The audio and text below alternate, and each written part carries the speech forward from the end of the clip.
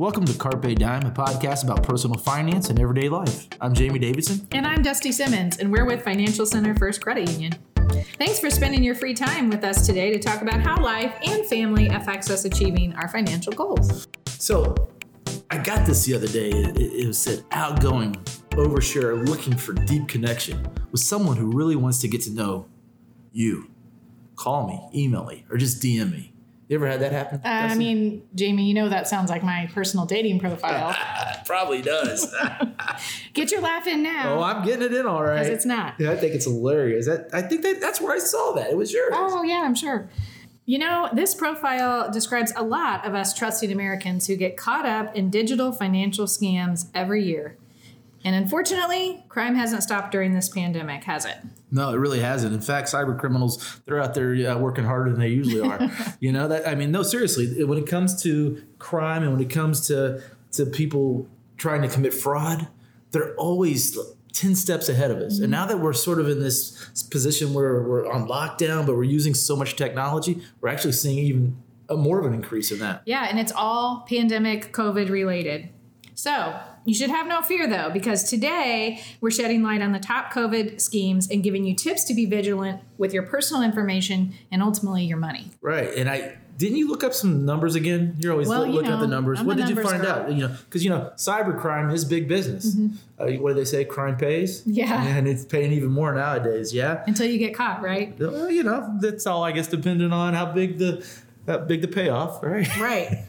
So let's talk about, 2019, nearly $667 million were lost to imposter scams. And what's scary about that is that's a 34% increase over the previous year. So scams in general are just compounding themselves year over year. And I can guarantee you when we look at these numbers next year, in reference to this year, it's going to be even more so because of what's going on with COVID. Right. Overall fraud losses in America were more than $1.9 billion in the United States last year, another 28% jump.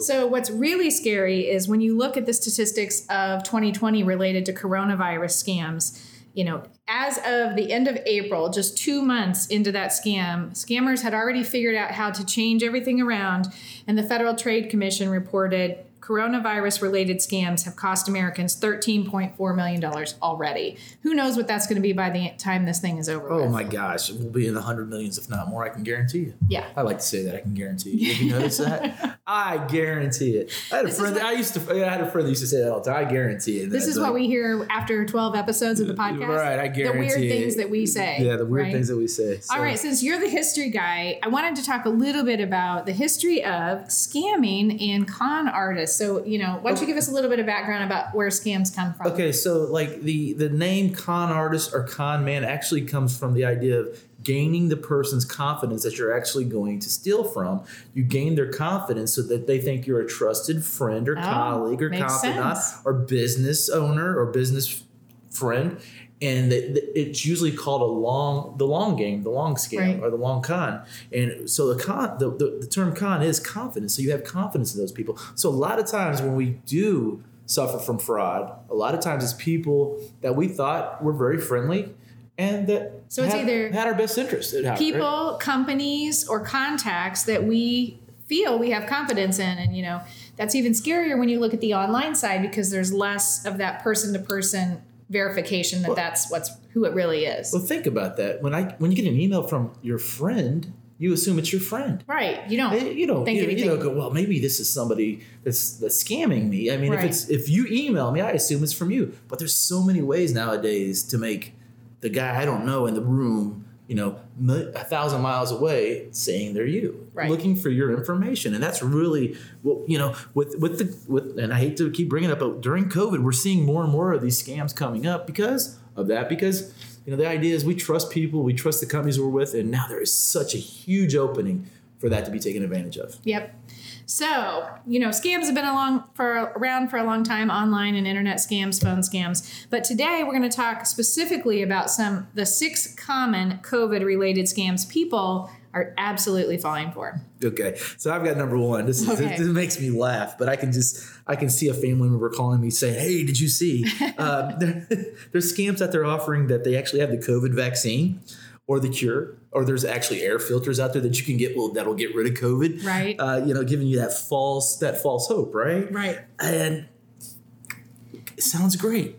But the reality is at this time, there's neither a vaccine nor a cure for this virus. So unless you're online shopping for the basics of hand sanitizers, masks, cleaners, gloves, etc., don't fall for this. Yeah, don't go buy the air purifier for $500 that's going to take care of COVID, because it's not out there. If it was out there, we wouldn't just be popping up on our computer on a little pop-up. It'd actually be on the nightly news and it'd be all over the place, right? Right. It's, the old saying, and I'm going to say this more times a day than I want to, but if it's too good to be true, it sounds too good to be true, it's probably not true. Not true. It's too good. Absolutely. Okay, scam number 2. Scams posing as government agencies such as the IRS, the Social Security Office, the SBA, or as you know, Unemployment Office. Yeah, this happened to me actually today. This is a true story. I was at work and we were actually rehearsing for today's podcast. And I got an email from the HR department saying, look what I got.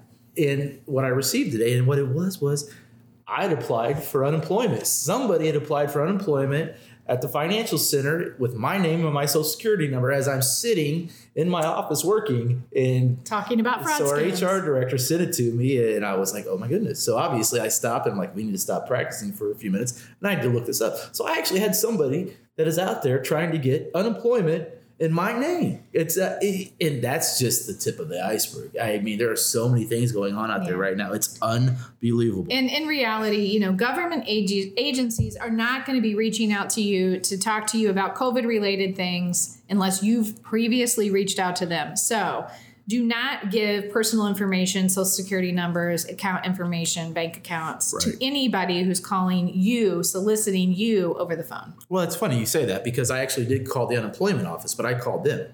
Right. And they asked for my last 4 digits of my social. They didn't ask for the full. They asked for the last 4. Mm-hmm. Now, everybody, listen to this once again.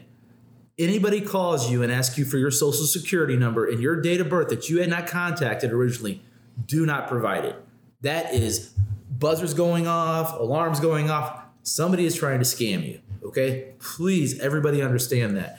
Please tell everybody you know this. Grandparents, parents, children, let them know, okay? Right. We've all gotten the phone call saying that if we don't call back by a certain time, they're going to drop our health insurance. Don't call those numbers back. It's out there. Okay, number 3. Expedited stimulus checks. So if you haven't got your check yet, if you want it expedited, send us your information with your bank account and we'll give you the refund earlier or the stimulus check. I've heard people that had got emails on this or seen website banner ads. Absolutely a scam. Do not fall for it. Do not provide your bank account information. Anybody that contacts you to help you and ask you for your bank account, that is a fraud. Do not do this. Trust me. Don't share your bank account with anybody that emails you or calls you that you do not know. And make sure you know that person. I still wouldn't give it to them. If my wife emailed me and said, I forgot our bank account number, what is it? I surely would not email her back. I would call her and say, hey, what's going on? Right. Yeah. Yeah. Okay, number 4, and this is kind of a toughie because there's some of this that's real and some of it's that's fake, but phony small business loan sites. So with the SBA giving out PPP and other types of relief loans for small businesses during COVID, there's a lot of people that are preying off of those small businesses, setting up websites and asking, for you to input a down payment or information to apply for the small business loans. Now, the tricky thing about that is there's a lot of credible financial institutions offering those loans, and you can apply for them via their websites. Yes. So you got to be careful. The best way to know if that's a true lender who's offering those services or not is to go to the SBA website, choose the state that you're in, and actually look for lenders who are offering those programs, because you don't want to get stuck in a trap where you've put your information in to apply for a loan at a phony site. Yeah, actually, do your homework. Do the homework and look at that and make sure that is actually a legitimate company. Yep. They are out there, but make sure. But we as a financial institution, we're not going to call you and ask you if you want a loan and ask you what your bank account number is. We already have your bank account number. Right. So if we're calling you and asking you if you want to do this and what's your bank account, once again, those alarms should be going off in your head. This doesn't smell right. It's not right. Yeah. And if you're applying online, make sure it's with a legitimate provider of those services. Okay. So number 5, we see this a lot during the holidays. We're seeing a lot more of it now because I've seen a lot of it now. You're seeing a lot. I see a lot on Facebook. You've seen a lot of it? Donation scams? Donation. Well, I didn't even say it. Yes. I stole your thunder, didn't I? I see those on social media all the time. They're either asking for an individual to support, an organization, those kinds of things. Some of it's legit.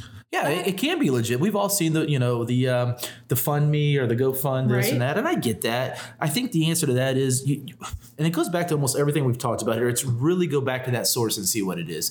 If you get somebody that calls you on the phone, and I've had this happen before, and probably most of our listeners have, you get that phone call around the holidays. Do you want to donate to the state police fund? Mm-hmm.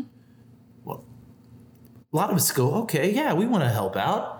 But do we really know that's who that is? We want to make sure that's where that's going. So a lot of times I will say, do you have a website I can go to? Or do me a favor, send me a package, something with your information on it, something in the mail with an envelope, and I'll be more than happy to. Mm-hmm. Do not, if somebody calls you that you don't know and asks you once again to make a donation, and then you give them your bank account or your credit card number, not always, but most likely, guess what? It's a scam. It's a fraud. But, scam. The other thing we've been talking about all this time is, the internet can scam you, but also use the internet to your advantage, right? Yes, that's exactly right. So today we were talking about when I got that email about unemployment, I started typing that in.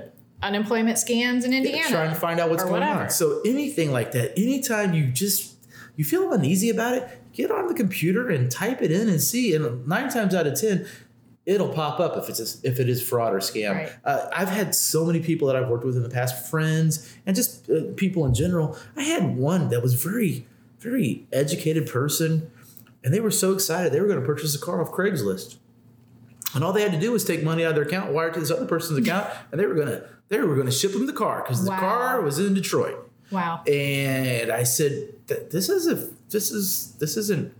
good. Are you sure about this? Oh, yeah, I'm sure. How do you know? Well, look at the pictures. So, A, the price of the car was a lot less than it should be. B, it's a beautiful car. C, you send them money, and D, they're going to send you the car. I said, come on now. Right. Of course, what did we do? I got online, I typed it in, and it pops up, and this is a huge fraud, a huge scam. So it's really important that you're looking at those things, and if you just feel uneasy, take your time. It's like when you purchase something, anything else in life. The idea when you go to purchase something and it's like, this is the only one. No, it's not. Yeah. And with these charities, it's really easy. Get online, check out the charity, see if it's legit, see if there's any scams out there related to the charity before you give them your money. Well, I always like to say, I just gave you money last week. Did you forget?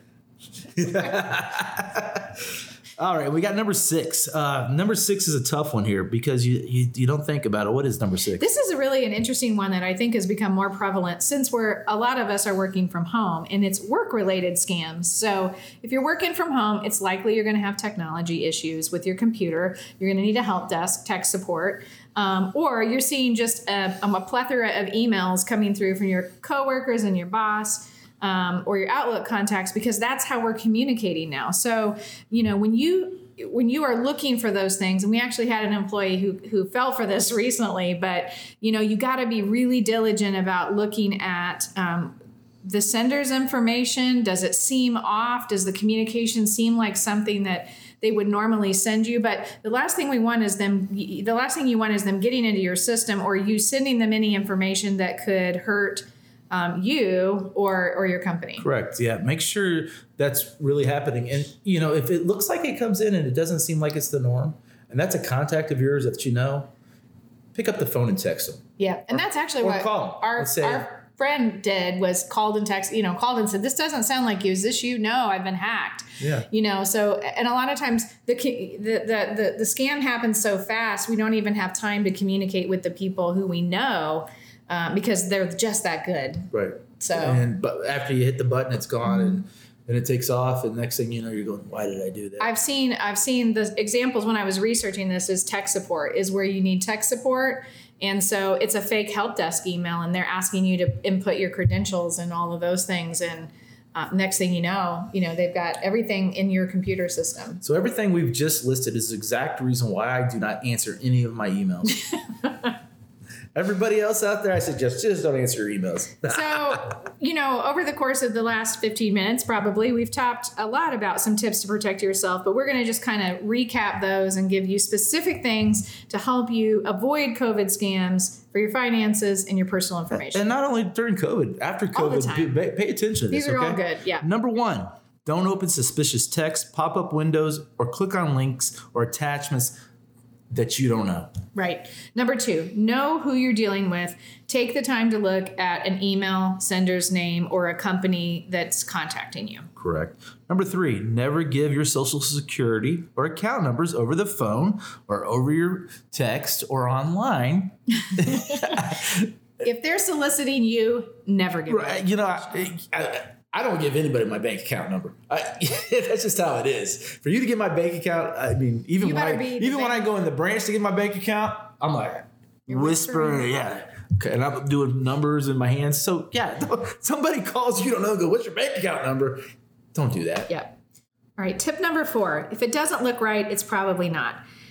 As we were talking about before, the internet is at your fingertips and you should use it. If you're not sure and you're on the phone with somebody, type it in really quick, look it up, see if it's legit. Well, that's pretty funny because we walk around with our cell phones all the time, right? All the time. And it's just grab your phone and Google it real quick. Right. I mean, think about that. And I always say, if it doesn't look right, it doesn't smell right, it's probably not right. Right. Number 5, use your credit card to make online purchases. Don't use your debit card. Yeah, I mean, I have to say, Jamie, I'm super guilty of this. And I know why. It's because when I use my credit card, I don't keep track of that spending. And so I spend more than I should. So I've started using my debit card on Amazon and places like that. But I know that's not the best thing because if my account would get hacked and they got my debit card information, they could literally wipe out my bank account.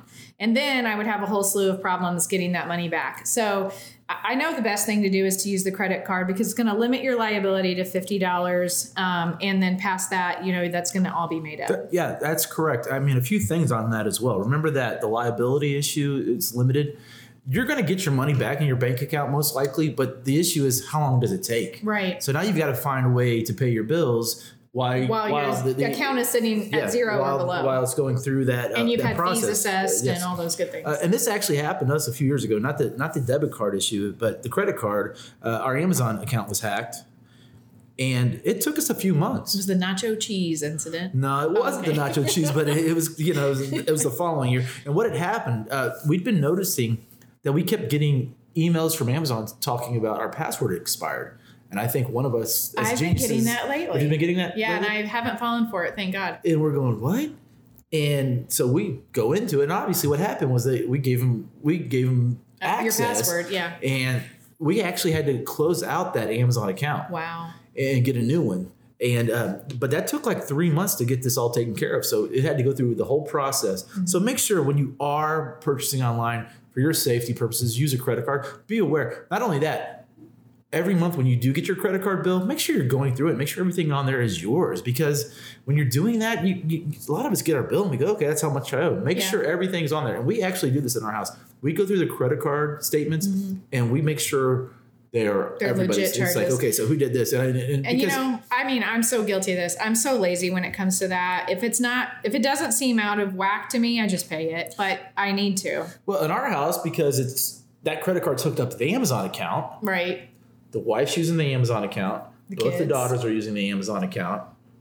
I mean, I'm hooked up to it. I don't use the Amazon account because I don't purchase anything. But we have to go through and say who bought this, who bought this, who bought this. Because if the girls are using that, they're supposed to pay us back. Right. And then not only that, we have Finn that's hooked up on that as well with his purchases. And we do let it, if he purchases something for his game system, we actually have a password, but we want to go through and make sure that was us, not somebody else. So number 6, Social Security numbers are only necessary when applying for credit. So be really careful when you're giving anyone your Social Security number. I mean, unless they are verifying your identity and you have called them, or you are applying for credit, do not give your Social Security number out. It is your most valuable piece of information, personal information. Most definitely. Nobody from a legitimate company is going to call you and ask you for your Social Security number. Correct. If they do, you got a problem. Right.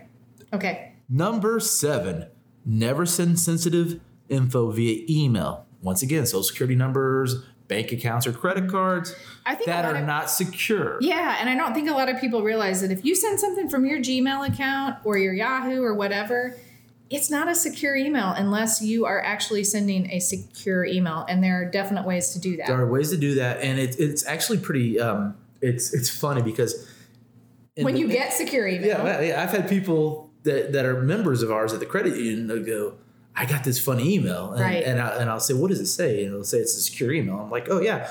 Yeah, that's legit. The loan you were doing, they were sending you the paperwork in a secure email. So, okay. So that's something we as the public all need to be aware of. That's out there, and you only want to send things secure. All right, number 8. Okay, 8.